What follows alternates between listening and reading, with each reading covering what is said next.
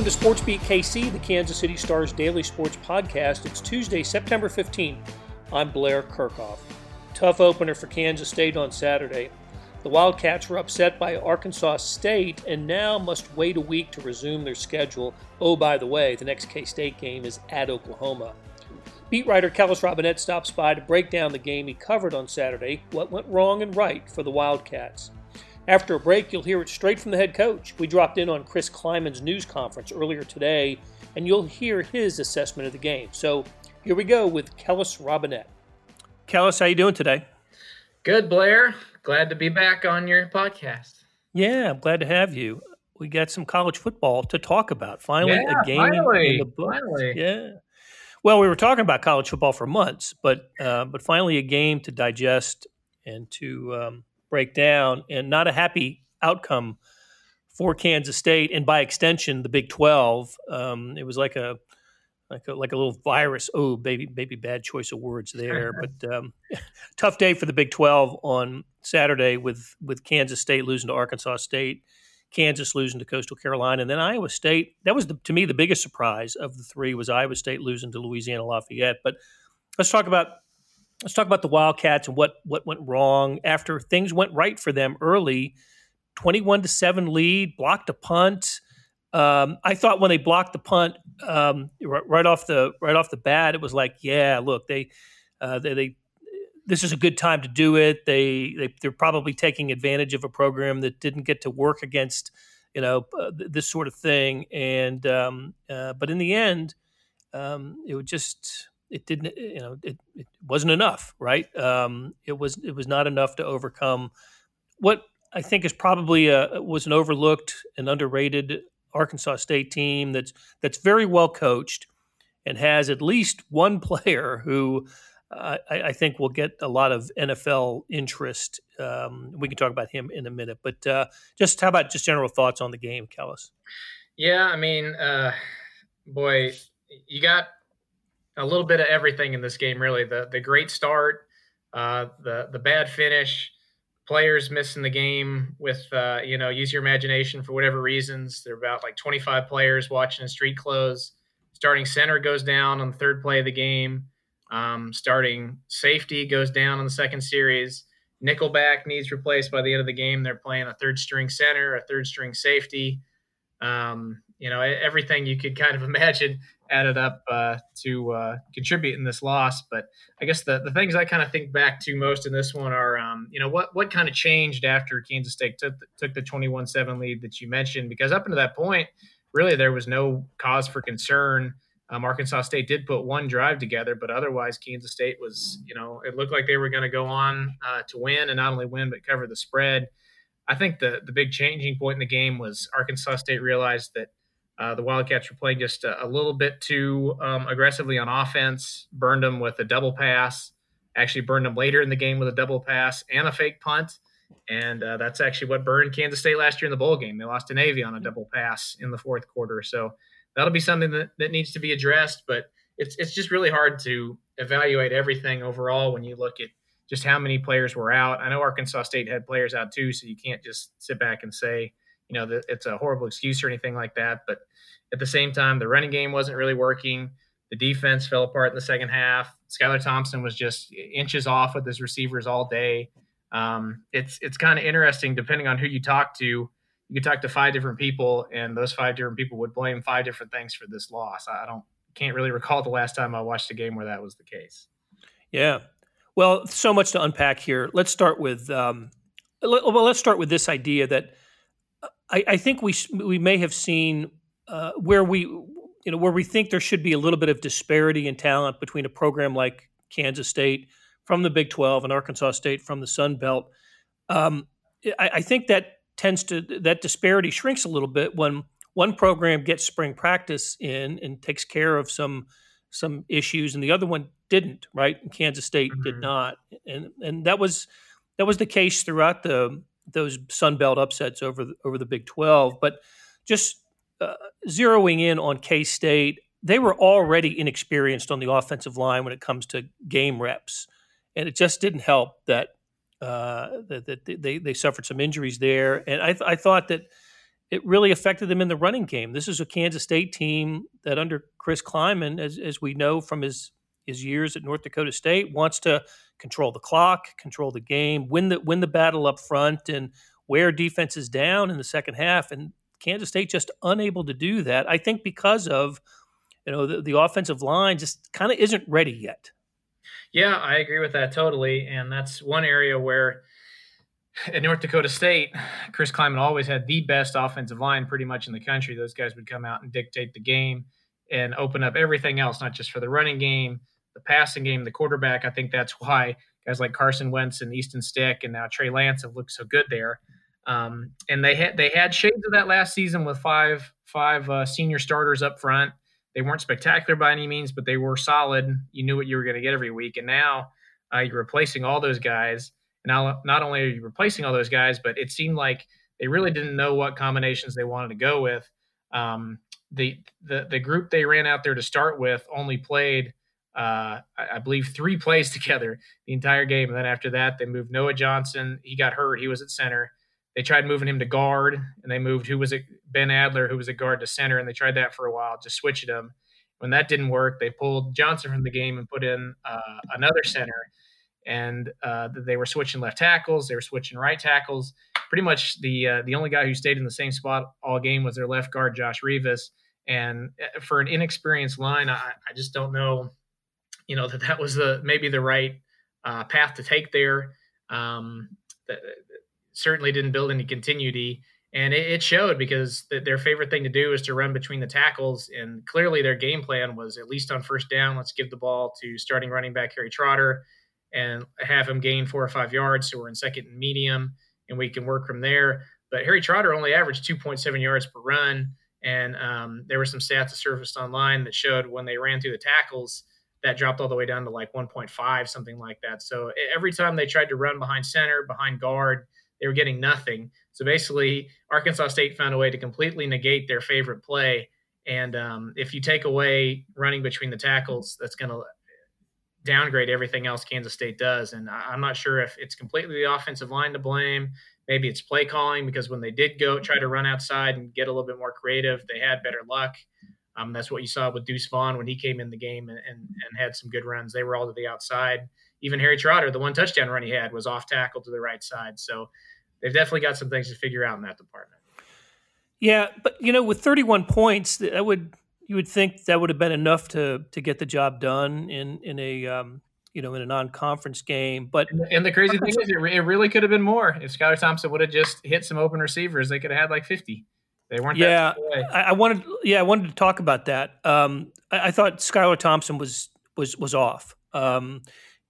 Just misfired, overthrew guys. Not to be unexpected with the unusual situation, but still, I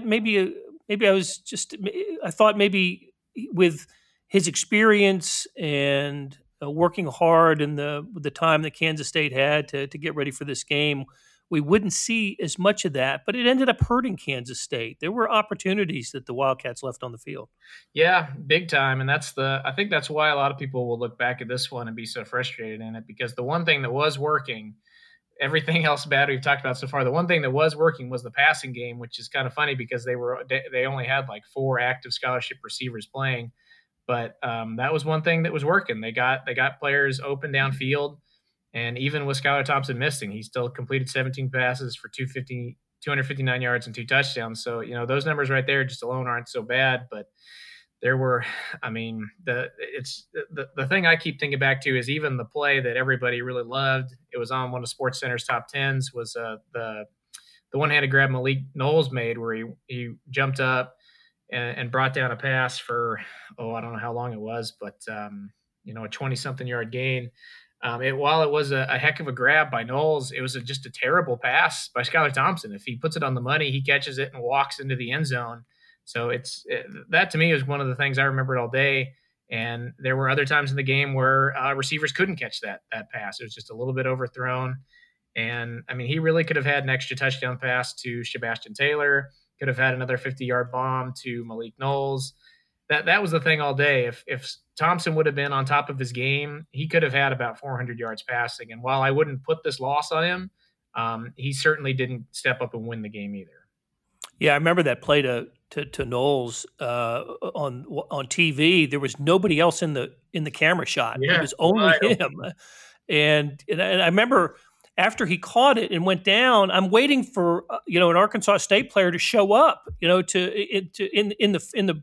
the picture, and that's how open he was. You're right. If that's a decent pass, and Knowles doesn't have to go up and make a spectacular grab, he does. At least he gets close to the end zone anyway. Well, and speaking of spectacular grabs, one that didn't count, but I think left an impression on everyone was the Jonathan Adams similar play in the end zone earlier, where he reached up with one hand and pulled it down, could not maintain control of it when he went to the ground.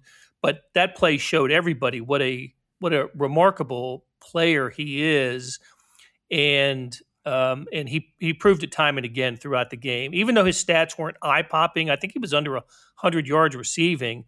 He made big play after big play, and wow, what a talent! I mean, I think he was the best player on the field on Saturday. Yeah, no doubt about that.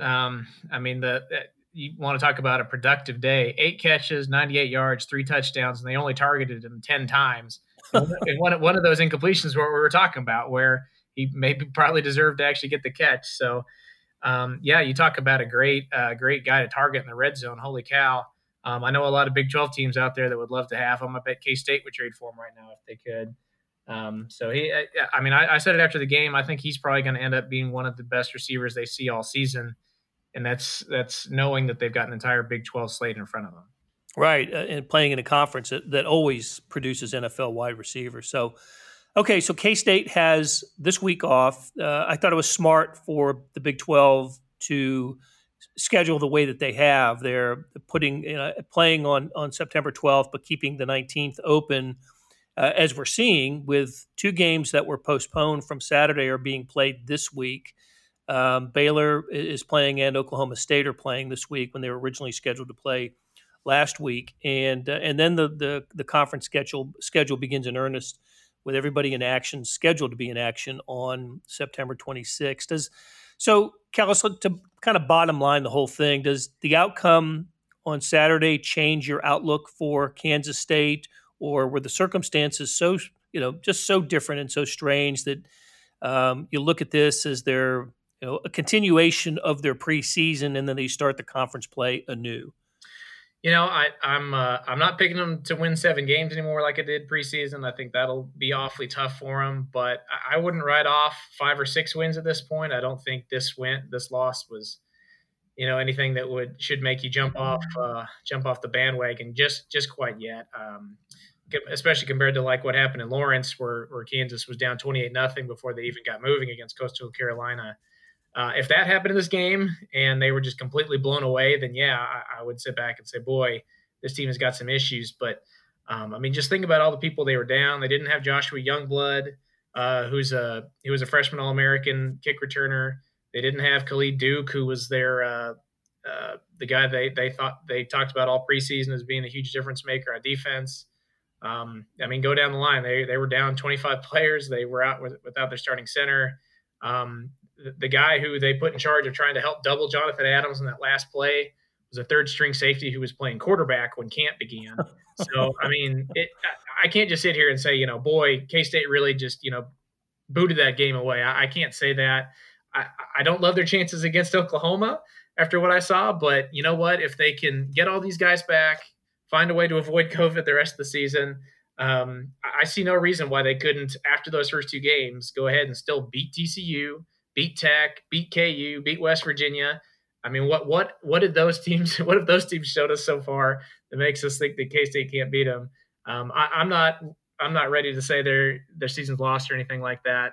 But it does diminish it a little bit for sure. Yeah, well, I think Iowa State's in play as well after Definitely. seeing the Cyclones on Saturday. What a disappointing loss that is for Matt Campbell and that program. Okay, Kalas, it was great catching up with you, and we're going to take a break, and when we come back, we will hear from Chris Klieman, who met the media later on Tuesday. Kalas, thanks a lot. Yep, anytime, Blair. Hey, it's Blair. We have a special subscription offer for SportsBeat KC listeners, unlimited digital access to the Kansas City Star's award-winning sports coverage. Sign up now for 1 year of Sports Pass for access to all the sports news, features, and columns presented on the kansascity.com site, and it's only $30. That's a 40% savings off our regular rate. Your subscription will automatically renew after the initial term at $50 unless you tell us to cancel. Your subscription helps support the sports coverage of kansascity.com and the Kansas City Star, and that support has never been more important. Please visit kansascity.com/SportsBeatKC offer to get this special offer.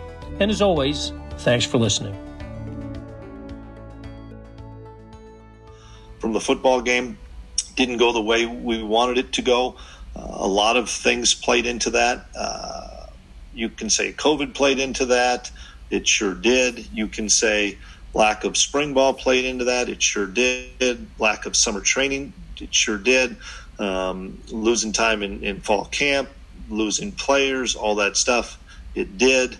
But the bottom line is you have an opportunity to compete. You have an opportunity that you don't know how many opportunities we're going to have this year. And we talked about that. Are we going to play 9 more? Are we going to play 2 more? None of us know this. So when you have the opportunity to compete, you have to take advantage of your opportunity in your moment. And I thought Arkansas State, you can tell they played a game. They were much better prepared than we were since they'd played a game, and they outplayed us. Our guys have to learn from that. Our guys have to learn that if the first guy goes down, the second guy goes down, third guy goes down, it doesn't matter. You're wearing K-State, and you have to make plays. And we didn't make enough plays. Young guys that played, to older guys that have played, to new guys that haven't played. And so we've had a lot of conversations amongst our staff, a lot of conversations with the team. We didn't practice yesterday. We met an awful long time with players, leadership council, to team meetings, to unit meetings, to position meetings, and really had some tough conversations. I believe moving forward, there's going to be some positive things coming out of those conversations, mainly because we don't know what 2020, none of us do, and none of us have a crystal ball to see what's going to happen the rest of the fall of 2020. But we need to be better, bottom line. So we'll open up for questions. Scott Fritchen. Yeah, hey, Chris. Among all the games on Saturday, Briley Moore tied for the most receptions by a tight end in the nation. Just what impressed you the most about Briley in his first performance? And maybe how has he already answered the call? I knew Briley was going to play well. He'd had a really good camp, and he's probably one of the hungriest guys we have on the football team. He has a chip on his shoulder because nobody thought he was good enough to play in the Big 12 or at any Power 5. He has come in and gained instant respect from our older guys that have played a lot of football to say, boy, this kid's a really good player. But more than that, he handles his business. He practices hard. He competes. He holds people accountable. He does all the right things. And I think we can get more out of Briley Moore. And that's what I'm going to challenge Briley to, is that he needs to be more for us moving forward. But so impressed with how he just came right in and made plays. And I know that he's going to have a terrific season. And just, it struck me, you had Deuce Vaughn, you had Will Howard. I think it counted a total of 5 true freshmen that saw action in the season opener. And this comes after last year's season opener when you had 3 true freshmen play. Just how would you assess this true freshman class right now, even the ones we didn't see on Saturday? And could you see an uptick in true freshman production during this season, unlike any other? Yeah, that's a great question. Very pleased with the athleticism and the knowledge of the freshman class. We're a long ways to go in our maturity level with the freshman class. Not that they can't get there to have more guys help us, Will Howard's a really, really mature kid. Deuce Vaughn's a really mature kid. TJ Smith played a little bit for us on Saturday, very mature. I can't think of all the freshmen that played, but to play the game at the Power 5 level, you have to have great maturity and great discipline, and that's difficult for an 18-year-old. The two guys that you did mention in Will and Deuce have that, and that's why they were able to step up and look like they belong, is they have great maturity and discipline. And so we're going to continue to practice all these guys, young and old, because once again, going back to my opening statement, you just don't know when your moment will be, and you have to take advantage of the opportunities you have. Thanks so much. Yeah. Kellis? Hey, Chris. Noah Johnson and Jerome McPherson were two guys who started Saturday's game but weren't able to finish it. What would you say their outlook is moving forward? Neither one will practice this week. It's not season ending for either one, but it'll be a week-to-week basis. Both guys that had terrific fall camps, both guys that we were all counting on, and unfortunately both guys did get injured early on, and which allowed other people to have the opportunity. But we're a better team with Noah on the field, and we're a better team with Jerron on the field. And I was curious, when you went back and got to, rewatch things and take it all in, how would you rate the way Skylar played, putting up some pretty good numbers, but also barely missing on some of those throws? Yeah, he needs to play better. He knows that. He made some really, really good throws, made some really good reads. He was banged up. I think everybody saw that in the second half. But Skylar will respond, and everybody needs to play better. It doesn't matter if you're an O-lineman to the quarterback to the safeties to linebackers, D-line. Everybody does. And so we all need to improve. Derek? Yeah, Coach, it was said that Tyler Burns would maybe be one of the backs to get a lion's share of the carries, and it didn't really turn out that way. Was there anything that happened that prevented that from being the case? Nothing in particular. I think it was more Coach Mess and Coach Anderson and how the game was being played out. And then in the second half, we weren't playing with a lead, so we had to probably rely on throwing the football a little bit more than what we wanted to. We weren't having great success rushing the football, especially inside. So we thought that Deuce, and I think everybody saw that, is a really effective running back on the perimeter. And we thought he gave us a better chance on the perimeter with all the backs that we had. And so nothing that anybody did. It's just kind of how the game played out.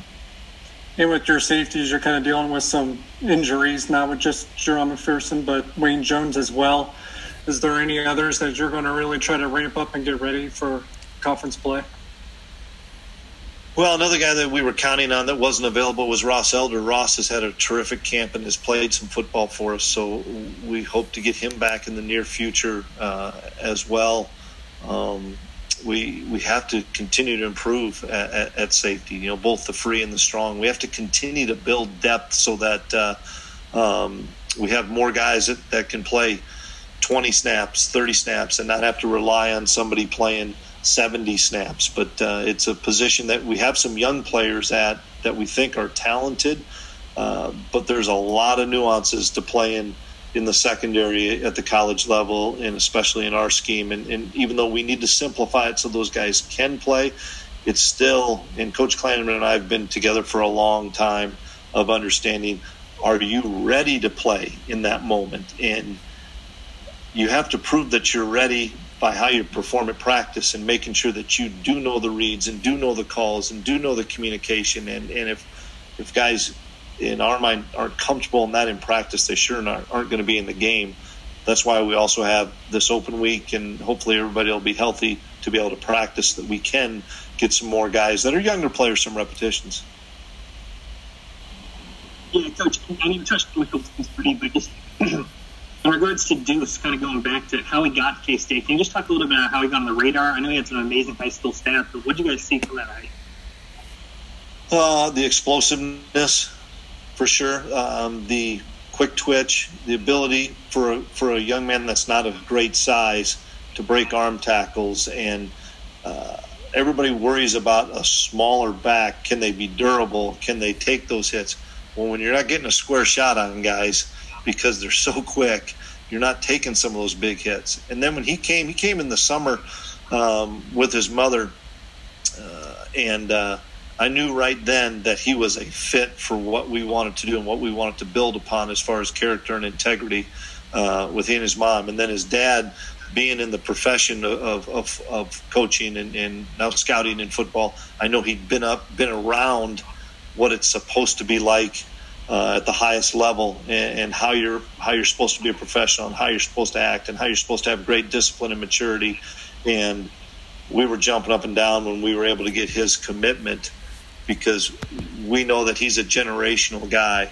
And you say, well, that's a big term to say, a generational guy. I think as much as what he can do off the field for our football team is what he can do on the field. Yeah, and just kind of following up on that, throughout the stadium, whenever he touched the ball on Saturday, there was a certain energy. You talked about that after the game. Did you expect the fans that were in the building kind of pick up on that right away as soon as he was touching the football? As soon as you saw him run one time, I think everybody did, like, holy cow. He's an electric player. And not only is he an electric player, but he's a better person, which is what I'm so excited about for his future. Cool. Thanks, Coach. You bet. John? Yeah, Chris, after having a chance to watch the film of the game, do you come away feeling more or less encouraged, I guess, than when we last talked to you right after?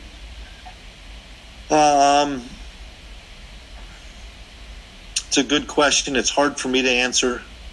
Still disappointed, still frustrated in a number of things, but I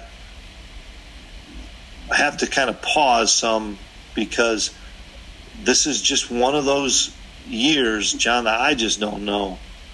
I mean, to think that you're going to be out as many guys potentially as you are because of COVID, or to get guys back for 2 days and they have been out for 14 days, and then they're going to practice for a couple days in practice. I'm not saying any of those things are excuses. They're not. We need to be better. It's just from a management standpoint, from the head coach to the assistants to the players, you don't know who you're practicing with on a daily basis. Offensively, you don't know who you're working with in the O-line. You don't know who you're throwing the ball to. You don't know if that corner or that safety, if that's the same guys. And so that's what we're dealt with. And I wish you'd say, well, we're going to get everybody back and everything's going to be fine. I don't know. I don't think any of us know. And so, once again, there's no coaching 101 for this. I've talked to some head coaches around the country that we're all dealing with the same stuff, and nobody has the exact answer. This is how you're supposed to do this. And so we're just going to keep learning on the fly and coach the guys that we have for that day really, really hard and really well, so that when they have the chance to play, they're ready to play. And we may have that guy, and 2 days later get him ready, and then he's gone. That's something you just don't think about as part of college football, but it is right now in college football. And so every week we're going to work with the guys that we have and cross our fingers that we continue to do the right things with hygiene and masking and social distancing, so that we can keep guys around. I asked about the trick plays too hurt you guys on Saturday. How fine of a line is it, especially defensively, about those two, between being aggressive, making sure you're still aggressive on defense, and it goes back to discipline. It doesn't go back to aggression, non-aggression. It goes back to what are my rules and principles of the defense. If I follow my rules and principles of the defense and I don't lose my eyes, I'll be fine. We have the answers for everything. We have the answer for the double pass. We have the answer for whatever the Philly special, throwing it to the quarterback. If I follow my rules and principles within the framework of the defense, we have somebody assigned to everything. If I don't follow the rules and principles on not only a trick play, but it could be a normal play, just a normal run, whatever, you're not going to be successful. And those are the things that as a staff we have to continue to try to keep preaching, whether it's a young player that only has had that snap 10 times or an older player that's had that snap 190 times. If I follow my rules and principles, I'll be fine. Soren? Coach, I'm curious. You said a number of times, how there's nothing to compare to this season, right? I've tried to compare it in the pros when they had strikes in 82, in 87, and how coaches had to adjust. One, the scab players that played in 87, and there was a game where Bill Walsh ran the option, right, against Bill Parcells. And there's a great NFL films where he's just like shrugs his shoulders. They're looking across the field at each other like, what do you want me to do? Right. So I'm curious, you mentioned all the people coming and going. Do you view this season as we have to do what we want to be doing 2 and 3 years from now, that this is, in some ways, you've got to sacrifice? Maybe you could make some adjustments for the short term to try to win right now. But the big picture is you want to play the way you want to play. And so you're going to continue to do what's going to be best for the team when everybody's back, right? When quote unquote normal returns, to build the philosophy and approach that you want versus maybe some kind of, for lack of a better term, a trick or something that could be a shortcut to maybe getting you some success right away. Great question, Soren. And if I were in year 8, I'd say let's try to throw some gimmicks in there. Let's try to fool some people. But we're in year 2.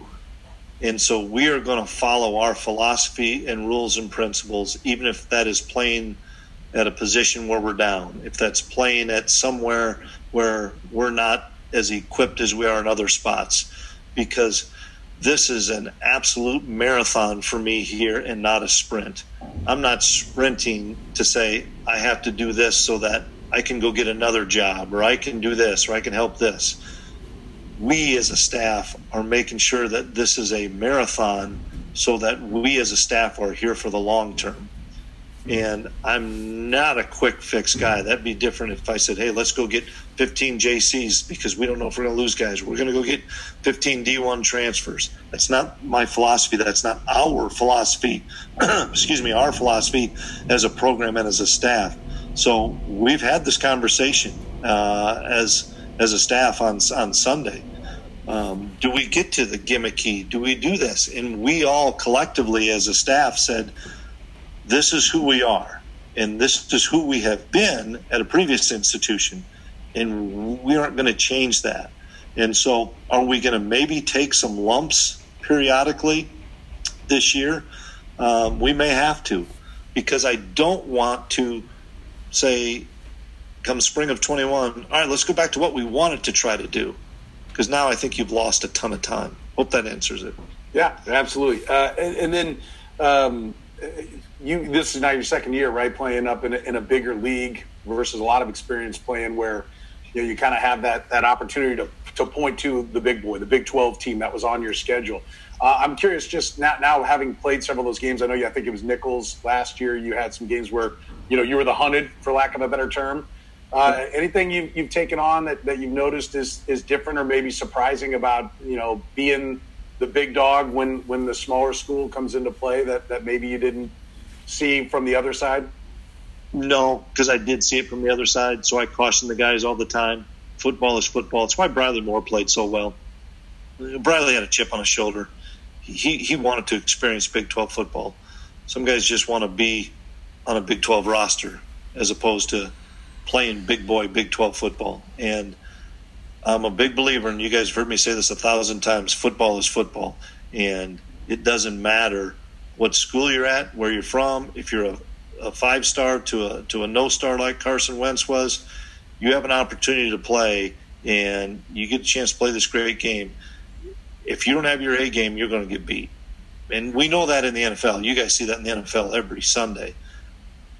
But it's no different in college football. And in an era right now where you don't know who's going to be around for game 1 to game 2 because of some of the issues we're dealing with COVID, I think it really levels the playing field in the fact of I wouldn't want to go into a game saying, oh, these guys are out 9 of their starters due to COVID. So I think guys would relax and say, oh, well, this is probably going to be a cakewalk.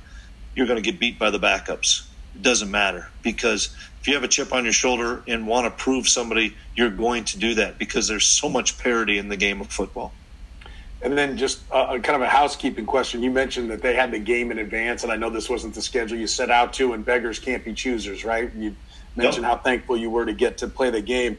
But just so I'm thinking forward, would you ever schedule a game with a team that's played a game before you for your opener if it weren't a COVID time, or is that something you would? You would rather not. You would rather not, but it depends. Is it a 12-game year? Then somebody can add a game that's from a different league, or I don't know.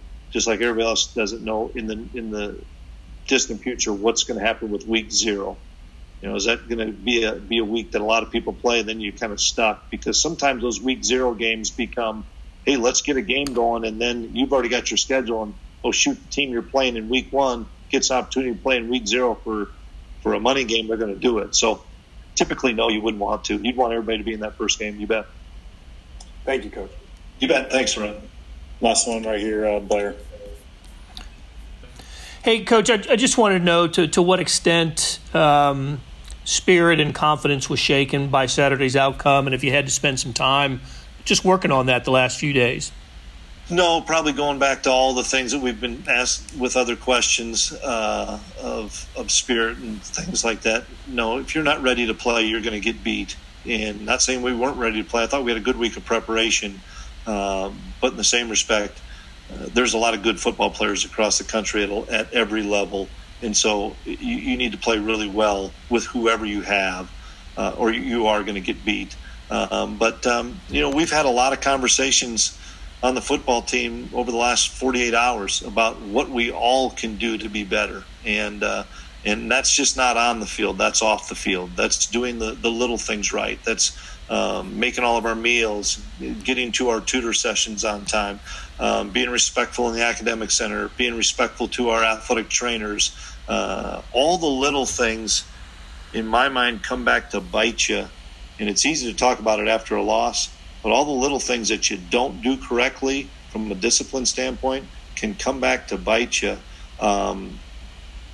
And some of those things, not all, but some of those things did on Saturday. So probably more of an awakening, not to a coaching staff. I think our coaching staff knew that some of these things could happen, but to an older kid, a younger kid, that we got to tighten our ship a little bit here. And that's the challenge to our guys. And I'm excited because we have challenged those guys. And I'm looking forward to seeing how guys respond, not just in a week. You don't tighten the ship in a week, but over the next 3 months, whether that's 2 games or 9 games.